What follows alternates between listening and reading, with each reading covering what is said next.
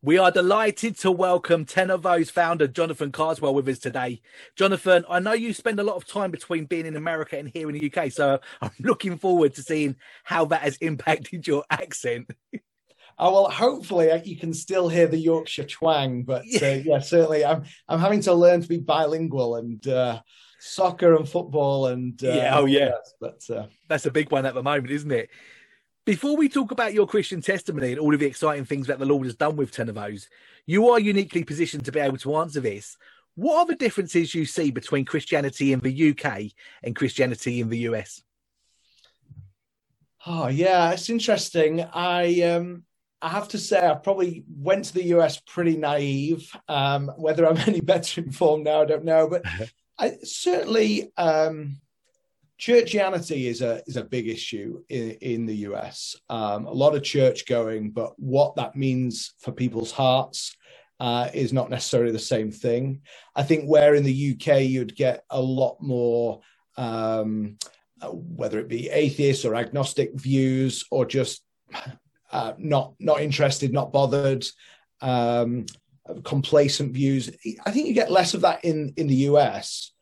I think within the church, the differences are the US put a lot of emphasis on programs and resources that they would use. So, for example, Bible study material they would never write their own stuff, really.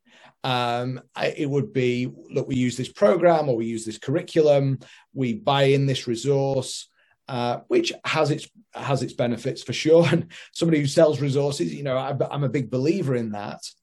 I think that does bring challenges, though, to a lack of training, because you don't need to train in quite the same way if you're using resources. So I think there's then a benefit that we see in the UK, that there is a broader spread of training and developing of people. It's perhaps why in the US there is a greater trend to putting the senior minister or ministers on a pedestal, which can be a dangerous thing, as we've seen quite a lot recently.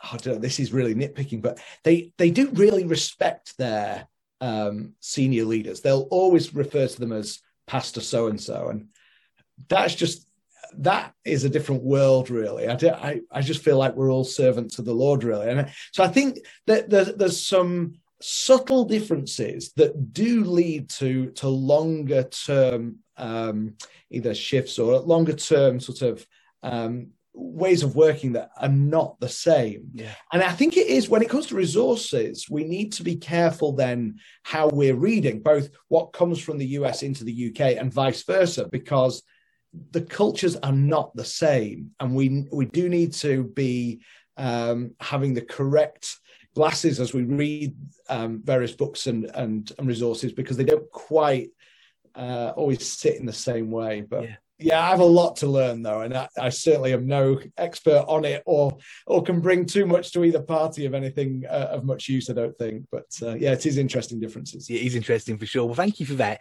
Tell us about your Christian testimony.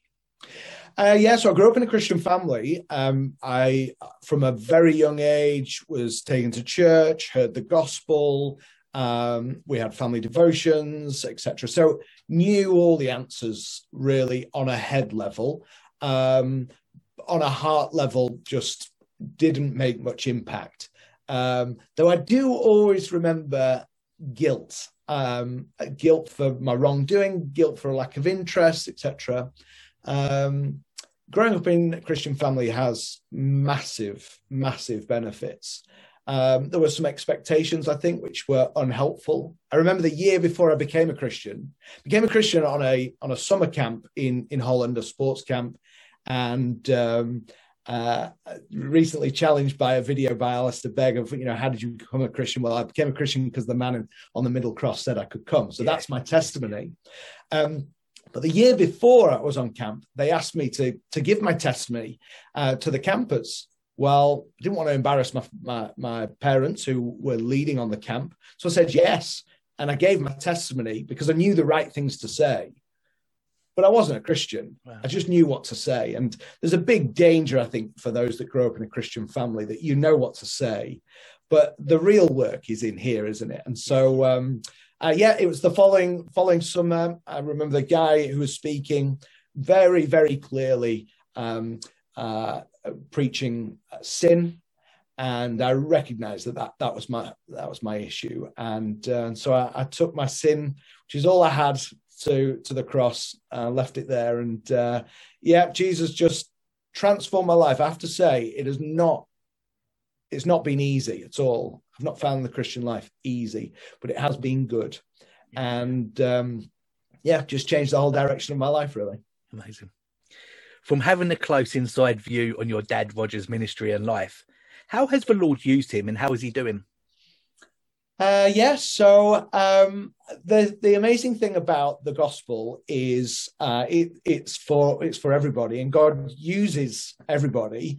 And I think, I've had an amazing privilege to see how God has taken a life that has been dedicated to sharing the gospel with those who haven't heard it, haven't put their trust in Jesus. And I'm biased. I love my dad dearly. I'm very aware of his faults and perhaps see them firsthand too. But he has a love for people and a unashamed desire to use every moment to talk to people. Whether it's a salesman calling up on the phone or the person at Morrison's packing his shopping, he'll talk with absolutely everybody. And he's got a great ability, God-given ability, I think, to just like a door turns on a hinge, just to turn a conversation to things that really matter. As well as obviously them preaching and speaking. And I think the Spirit has given Dad a winsomeness with the power of God's word being faithfully taught. And God's used that. Now, like, he's just he's just an individual who does his best, and God really uses that. How is he doing it? I mean, he's getting older. He's 72 now, I suppose. So he's beginning to think, well, where can he keep doing the missions he's been doing, etc. He's recently had some cancer that's been operated on, and so there's some health challenges for him. He's diabetic as well, and he loves his cheese too much. So it's a bad combination. But hey, I just think it's amazing how God will take a part conversation here, or a preacher there, or somebody who's just faithfully praying each day and nobody ever gets to know them about their ministry, what they're doing.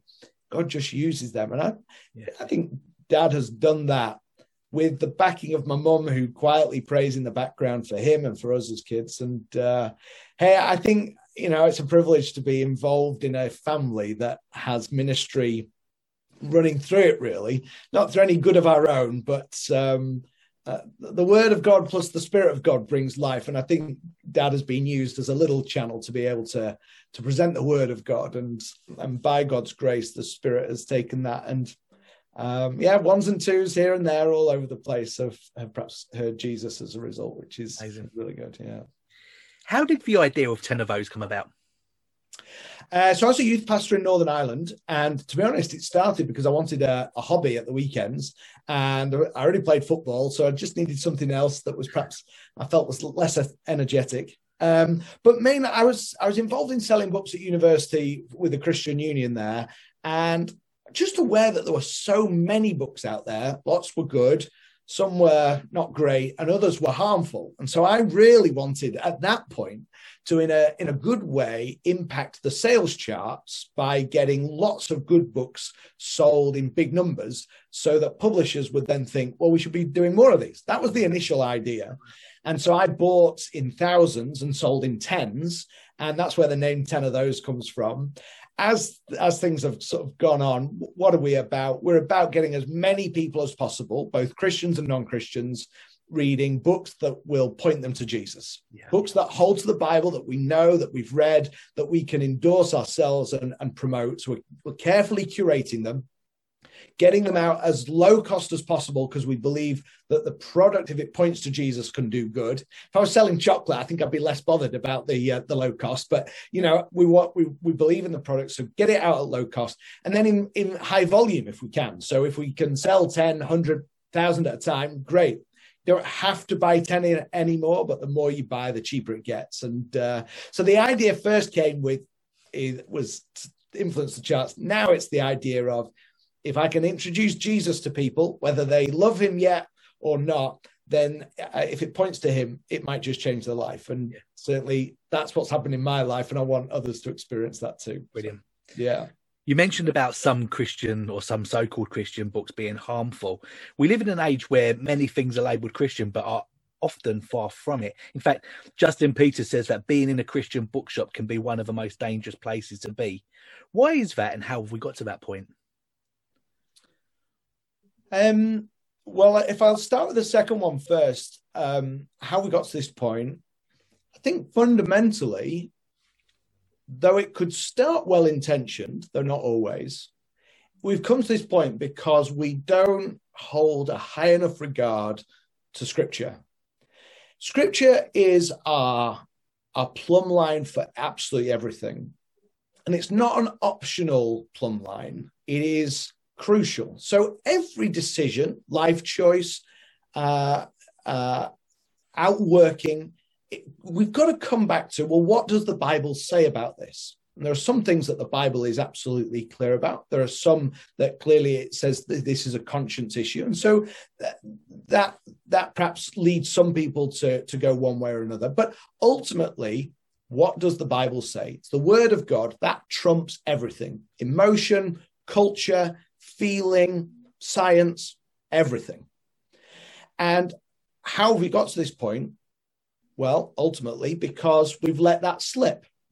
And every author, 10 of those cells, bar one, is fallible. So we've got to keep taking back everything we read, everything we sell, to the Bible and say, well, okay, this is our navigational course. How are we doing according to this?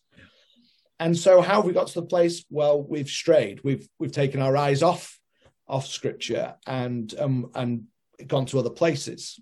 So why is it now that bookshops can be a dangerous place?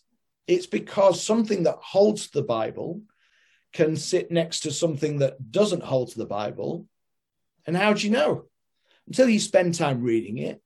But some of these things can be so subtle. You don't get lost immediately. It's normally you're off a degree here, you're off a step there, you take a wrong turn, and it's down the line you realize. I'll never forget being on a Bible training course, and the guy leading it said, look, if you're off 1 degree now, you'll be off 30 degrees in years to come. And the 1 degree is subtle. The 30 degrees is a chasm. And so that's why it's so dangerous. How do you know the difference? And it can be very subtle. The difference can also be very subtle. So that's our challenge. Yeah. That's our challenge. Can I just add one thing, though? What we mustn't do, though, is in holding firm to the Bible, then becomes so narrow that there's no room for the personality, there's no room for creativeness, etc. Because they're also God-given things. He gave us personality, he gave us creativity, but he also gave us God's word, and so we've got to hold those. Yeah. Theologically, we know that there are many Christians that hold on to different positions on certain things, whether that be on eschatology or use of the gifts today and many other things. What are the non-negotiables for you guys at 10 of O's with regards to what you would be happy to sell? Well, I have to say, we don't always get it right. We too are fallible, and we don't want to be the thought police, but equally we do want to be a good service and good stewards and encourage people back to the Bible. But the non-negotiables would be holding true to God's word, and the gospel is in that, obviously. The challenge with saying, we hold to the truth of the Bible, what does that mean these days? Does that mean my interpretation of it, or so that is what's difficult. But what are we seeking to present?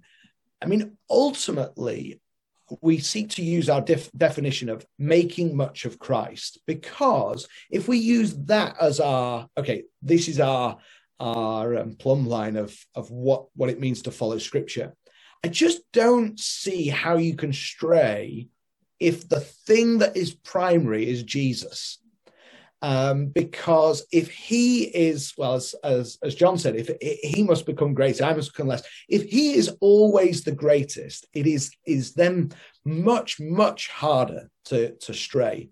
Our hearts are like wandering sheep. They're quick to go away. But keep coming back to, does this make much of Jesus?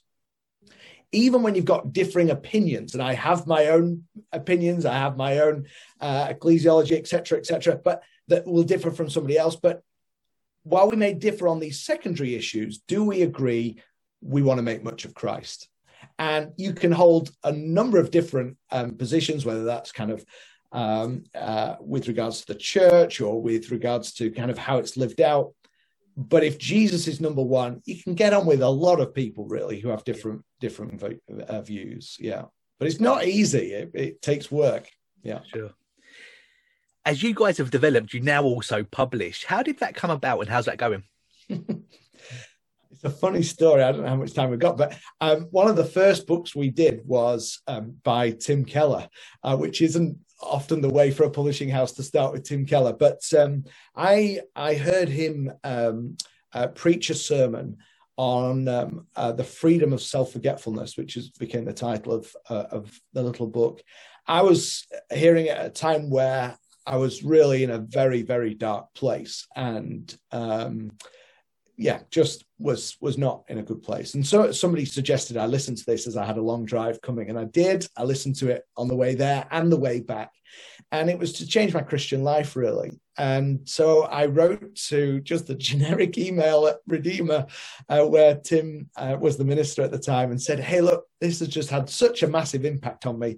Would you mind if I printed 2,000 and I'll try and get them out to as many people as possible?"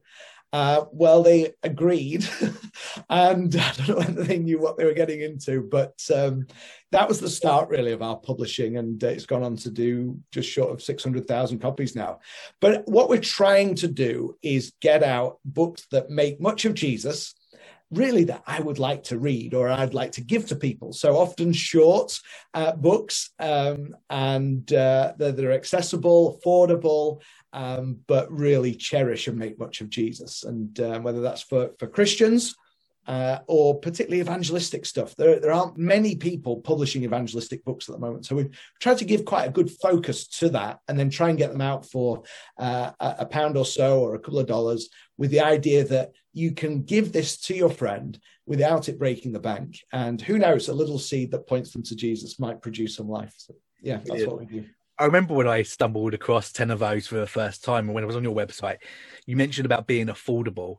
When I saw that you was publishing and selling books for £1, I was like, oh man, like, how long are these guys going to be around for? There's not a lot of margin in £1. Well, when they're all stolen, you can... No. Now, our model is a bit like a budget airline. You know, so long as all the seats are full, we can fly to the airport. And so long as we sell enough volume, we can make it work. And God's been very good to us, really. Yeah. Amazing. I know you're really passionate about using your publishing clout for evangelism. Tell us about that, Jonathan. Yeah, well, I've touched on it a little bit there.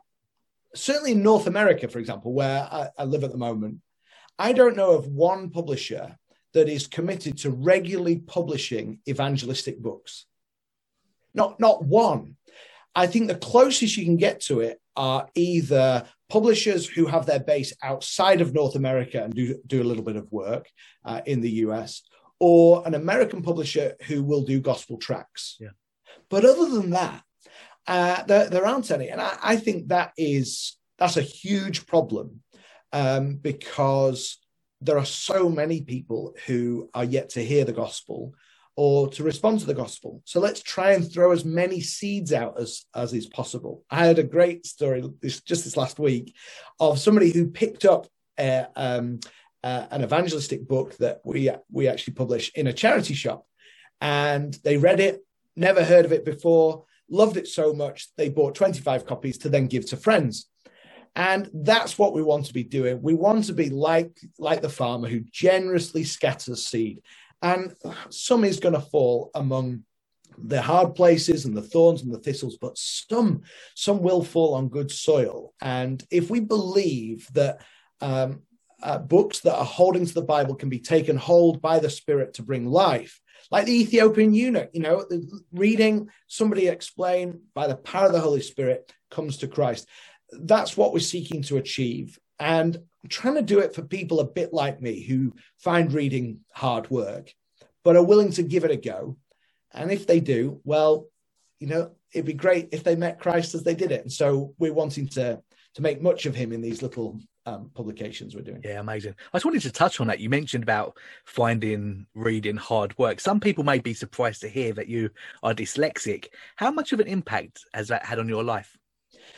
So school was really, really hard. I wouldn't have got through it without my mum doing my homework for me. And to my shame, I can't remember her name, but there was a lady in our school who every Wednesday would spend 2 hours with me and really just got me through getting my English grades. I find reading hard work, but that's the thing I've committed to do. And it takes a lot of discipline. My writing, my spelling is really hard work. I'm much more a verbal a communicator, though people listening were might say, well, you're not great at that either. But somebody said to me the other day, oh, could you just write that down for me? I said, would you mind if I just present it verbally? So I find getting stuff in my head, down my arm, through a pen onto paper, I find that really hard. Reading has taken a lot of work, and I'm still I'm probably at a 16, 17-year-old reading level, but it's worth it. It's like having a really good bit of steak. It's worth the work of chewing it and cutting it and whatever, because once you get there, it's really good for you. Yeah, for sure. With how busy you are, obviously being in between America and England and running this company, how much time do you get to read these days? And also, my next question is going to be asking for some of the best books that you've ever read. Yeah. Best book, right? Okay. Well, I'll come to that in a second. How do I find time? I try and never be without a book. I don't know whether too many negatives in that. I don't know. I always want a book with me. So even if sometimes I'm stuck at a traffic light, I might just try and, or maybe not traffic light, but some roadworks, something, or I'm waiting for a bus or an aeroplane or something. I find little and often my attention span is terrible. And so if I can just try and read for 10, 15 minutes, it's amazing how much you get through. About 20 books a year if you commit to 15 minutes a day. And if you make them short, then you can get through a lot more. Discipline. I try and read the things I like, though also to be a good reader, I think you have to read beyond your means. I think you also need to read beyond your topics of interest, so you learn and grow. But I'd always start what I'm interested in. So biography, I love a story, but one that shows me how God takes a life that's dedicated to him. That gets me excited. If there's any authors and publishers listening, the thing that really helps me, short chapters. Even if it's the same chapter length as normal, but you just put a line break or a page break or whatever, that really helps me. So I try and look for books that do that. In terms of my favorites, that's really hard because there are different books for different seasons, different times. The first book I ever read that got me excited was Roger Steers' A Man in Christ, the biography of Hudson Taylor. That's one with short chapters. It's also a biography, but that really inspired me. That got me going in Christian biography. I think one of my favorite biographies is Evidence Not Seen, the story of Darlene Deibler-Rose. Though Helen Roosevelt had a massive impact on me, so her stuff is just tremendous. She mentored me for a year when I was in Northern Ireland, and that was just remarkable. I think my favorite in the last kind of 2 or 3 years is Ed Welch's Created to Draw Near, looking at the what it is to be the royal priesthood of Christ, how he drew near to us so that in return now, because of what he's done, we can draw near to him and be in relationship with him as a royal priesthood. And that I think in recent years has probably been the one that stood out. But there are different books for different times, and also I'm very forgetful. So there's probably one that Incomparable by Andrew Wilson is one I've read 3 times now, and there's a common theme that has short chapters too. But taking our eyes off ourselves, putting them on God. That is a remarkable book, Incomparable by Andrew Wilson. Brilliant. Well, what we'll do is we'll find the links to all of those books on Tenor-Vos, and we'll make sure that they're in the description below. So thank you for sharing that, Jonathan. That's brilliant. What would you say to anyone listening that loves the idea of getting stuck into a good book, and you've certainly sold that during this interview, that is struggling to find the time? Well, I'd look carefully at your diary because people are busy, me too. And there's times that it's easier to do something else. It's much easier to watch a film than read the books. That's how I got through my GCSEs, just watch the film. But,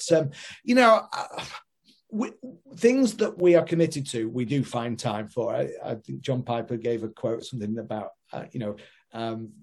social media was invented to show us how much time we actually do have to pray, or something along those lines. So I think you can find time if you really want it. I think look at what reading can do for you in terms of growing your understanding of God, growing your relationship with him. So it's not just a head thing, it's a heart thing, but also how in knowing good books and reading them, you can then influence other people because you can make recommendations, you can challenge the young Christian, you can ask an older Christian what they're reading, you can then give away evangelistically. But if you haven't first taken on those things for yourself, then your recommendations or your passing on of a book is going to be a bit hollow. So I would be challenging people to say, we find time for what we regard. So whether that's a relationship or we love a particular TV show, we'll find time for it. So regard reading because of what it can do for your Christian life and for those that you're interacting with.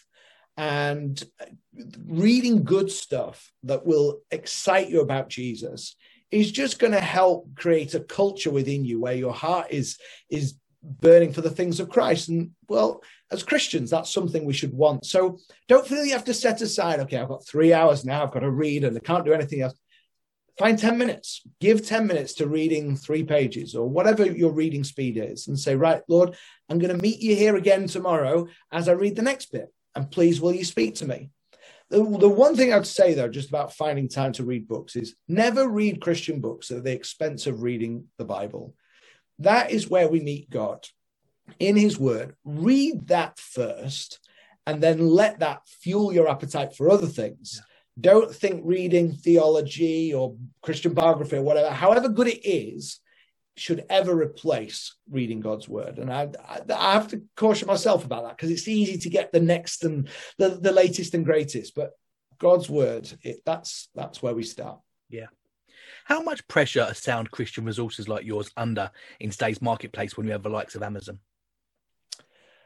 On one level, I'm thankful to Amazon and other places like that because they make book buying very accessible and easy. There are problems with Amazon, whether it comes to paying their tax or how they treat their employees, but also what they stock. Amazon sell heresy, so they're a problem. Now, there are plenty of Christian bookshops that also sell heresy, and 10 of those have to watch itself all the time that we're selling stuff that makes much of Jesus, because we too can get it wrong. But any place that sells things that are harmful, you've got to watch. You wouldn't do your supermarket shopping from a place that, 50% of their stuff contain poison. Yeah. You'd say, well, should we shop somewhere else where we know that it's not like that? Now, okay, it's not as simple as that. It's the illustration doesn't quite work. But my point is, Amazon is convenient, but it's not always the cheapest. And they don't care what you're reading. They don't give a Scoobies how you're doing spiritually. Not a wink. So could we try and buy from places that do care? And there are plenty that do. And some of those are local Christian bookshops. Some of those are publishers. Ourselves, we care about what people read, and we care about their spiritual health. In fact, every day at 10 of those, we begin our day with a staff prayer meeting, praying for our customers, praying for the resources that go out, praying for the publishers, because it's crucial. This it's not optional. This is life and death. Our battle is not an earthly battle. And so all I would say is, look, I know people buy from Amazon, it's convenient, etc. But you need to care about your own spiritual health. Maybe shop with people who also care, because I know Amazon and others, they really don't. Yeah, amazing. Jonathan, the last half an hour has absolutely flown by. Thank you so much. That means I talk too much. Yes. No, not at all. Do you have any closing thoughts? And also, please tell everyone at home how they can support you. Well, thank you. In terms of how people can support, please pray for us, because it's very easy for us to be knocked off 1 degree today. And that wouldn't be good for us, wouldn't be good for the people that we're seeking to serve. So please pray for us that we, above anything, cherish Christ, cherish his word, and that would then impact our day-to-day ministry of what we pick and what we sell.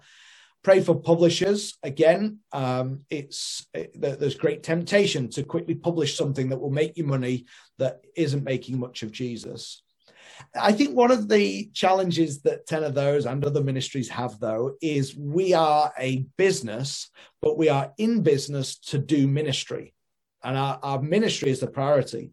But to do that, we need to be in business. And this tension between business and ministry is something that I spend pretty much most of my day, that tension, working it through. So just please pray for me that I would keep my eyes on Jesus, and that would be true for our team, and that we're just desperate and keen to share him with other people. And we keep doing that. Yeah. Amazing. Well, Jonathan, thanks again. We're going to have links to your recommendations in the description below, to all of your social media platforms and to the website as well. Jonathan, thanks again for your time. Really enjoyed it. Pleasure. No, real privilege. Thanks for having me on.